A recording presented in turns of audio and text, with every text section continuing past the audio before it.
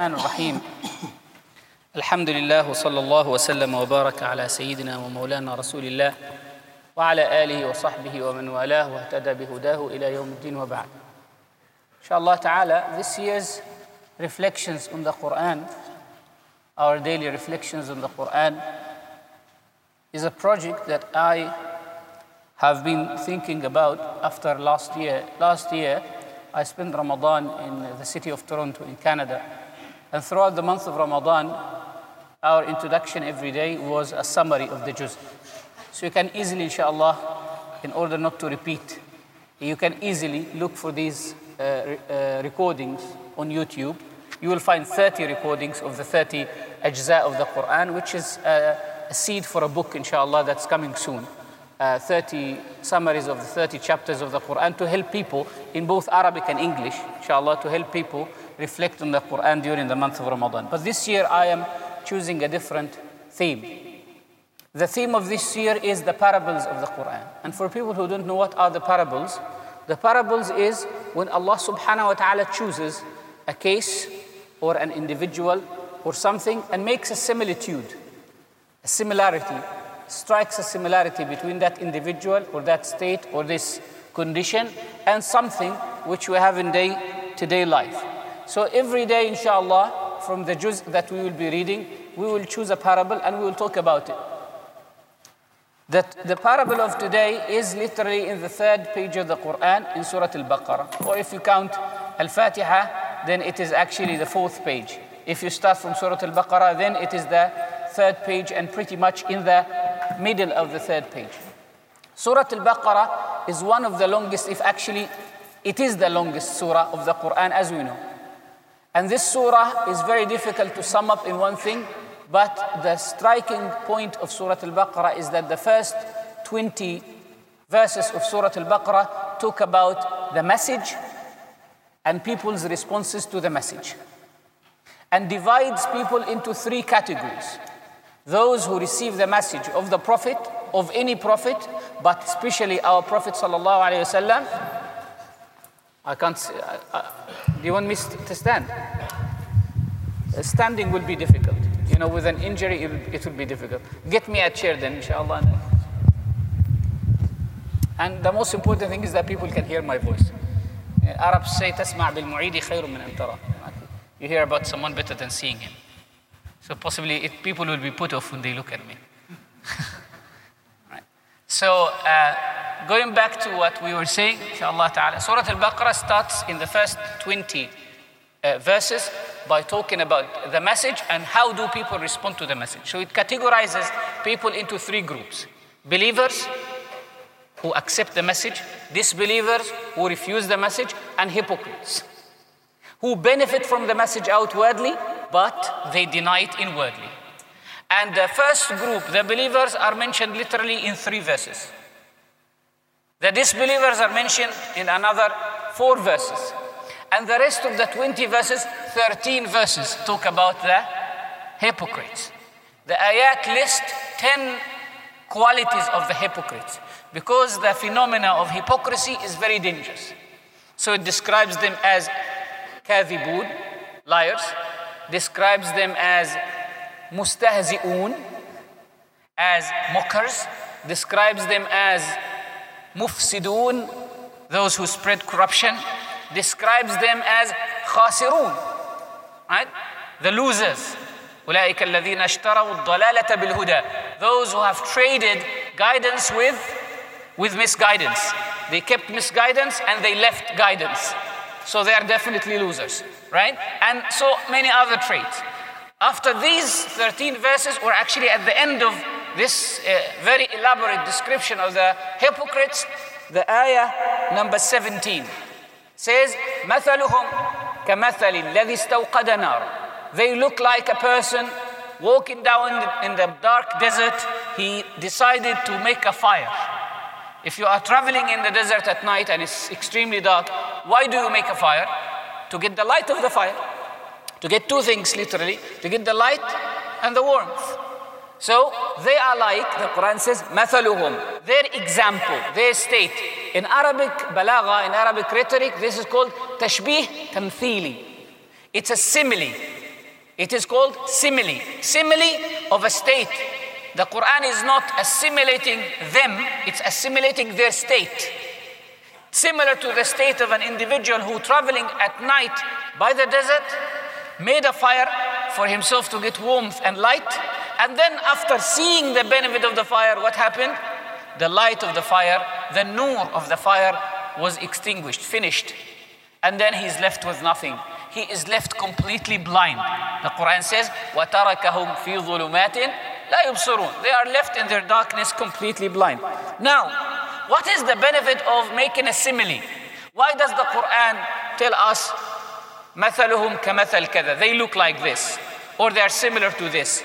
Or the one who listens to the ayat but refuses it, he's like this, and he's similar to that. What is the point of that?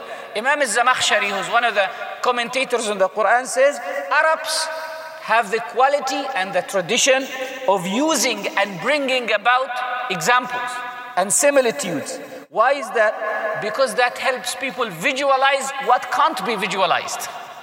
For example, in the Quran, Allah subhanahu wa ta'ala speaks about the pomegranate of paradise, speaks about the dates of paradise, speaks about loads of things in paradise, even though the reality of these things is completely divorced and completely different from the reality of what we have in this world. Why is that? Because you won't be able, your soul will not feel the longing for paradise unless I tell you, you know what? There is pomegranate and there is this and there is this and there is that. Even though the reality of that is completely different from the reality of what we have in this dunya, right? But your soul will not feel the love unless this is mentioned to you. So that tamthil or mentioning this makes what is hidden looks like seen. What is unseen makes it look like unseen. So in this ayah, what is happening? Allah subhanahu wa ta'ala tells us that the hypocrites in Al-Madinah Al-Munawwara, they used to follow the believers outwardly, isn't it? The Quran says, وَإِذَا لَقُوا الَّذِينَ آمَنُوا قَالُوا آمَنَّا. When they see the believers, they say, we believe. وَإِذَا خَلَوْا إِلَى شَيَاطِينِهِمْ. When they sit with their devils, they say, we are with you. We are not with them. We are actually with you. إِنَّا مَعَكُمْ. They say, إِنَّا مَعَكُمْ. We are with you. إِنَّمَا نَحْنُ مُسْتَهْزِئُونَ. We're just mocking them. Right? So the Quran says, when someone has the experience outwardly of Islam, they outwardly pretend that they are Muslims. They pray with Muslims. They go out to the battlefield with Muslims. When the Prophet ﷺ is traveling, they travel with the Prophet ﷺ. So outwardly what happens? They benefit. Like someone who comes to the masjid, he prays with us, he sits with us, he eats with you. So he experiences some of the sweetness of Iman. He feels the beauty of it. But because his inner word, his heart is corrupt, he does not benefit from it.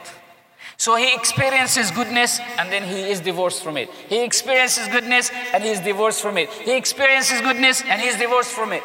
When you experience goodness and then you leave it, your evil will be worse than the original evil. When someone is bad, he's bad.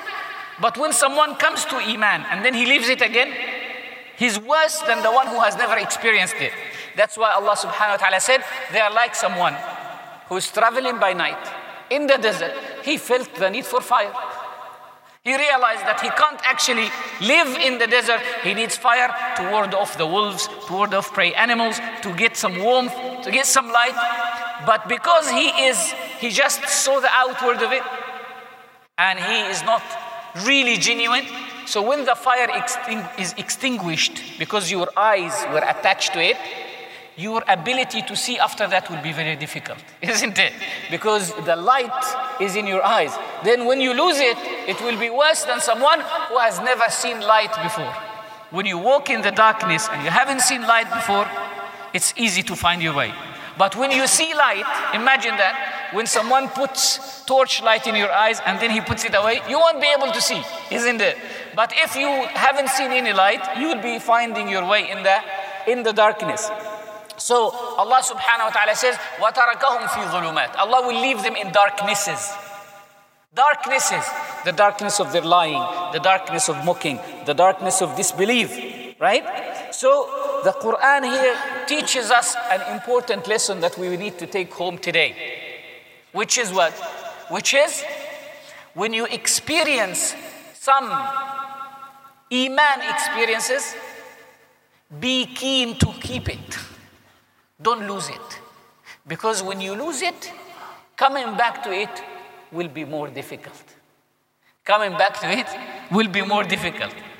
That's why the Prophet ﷺ said in Hadith al-Bukhari, وَأَنْ يَكْرَهَ أَنْ يَعُودَ فِي الْكُفْرِ, that one of the indications of the soundness of your faith, that your experience of faith is good, it is correct, is that you hate to go back to disbelief, that you hate to go back to disconnection, that you hate to go back to disobedience, that you hate to go back to your bad days as much as you hate to be thrown in hellfire.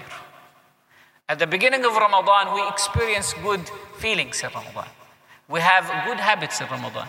We go through connection to Allah in Ramadan.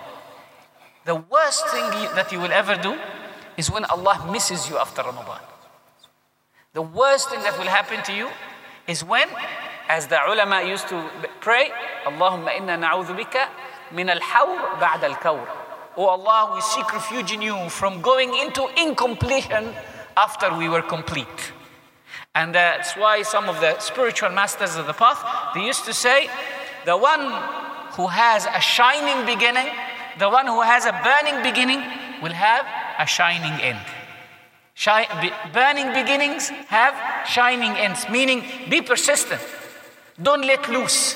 When Allah subhanahu wa ta'ala guides you to do Qiyamul Layl, don't let it go. When Allah leads you in Ramadan to recite some Quran, don't let it go. After Ramadan, don't let it go. Because if you let it go, that means it was not genuine. You are possibly worshipping the time, the season of Ramadan, but you are not worshipping Allah. Or what will happen is gaining it again will be more difficult than not having it at all. I leave you with this, inshallah ta'ala, and we start our Taraweeh.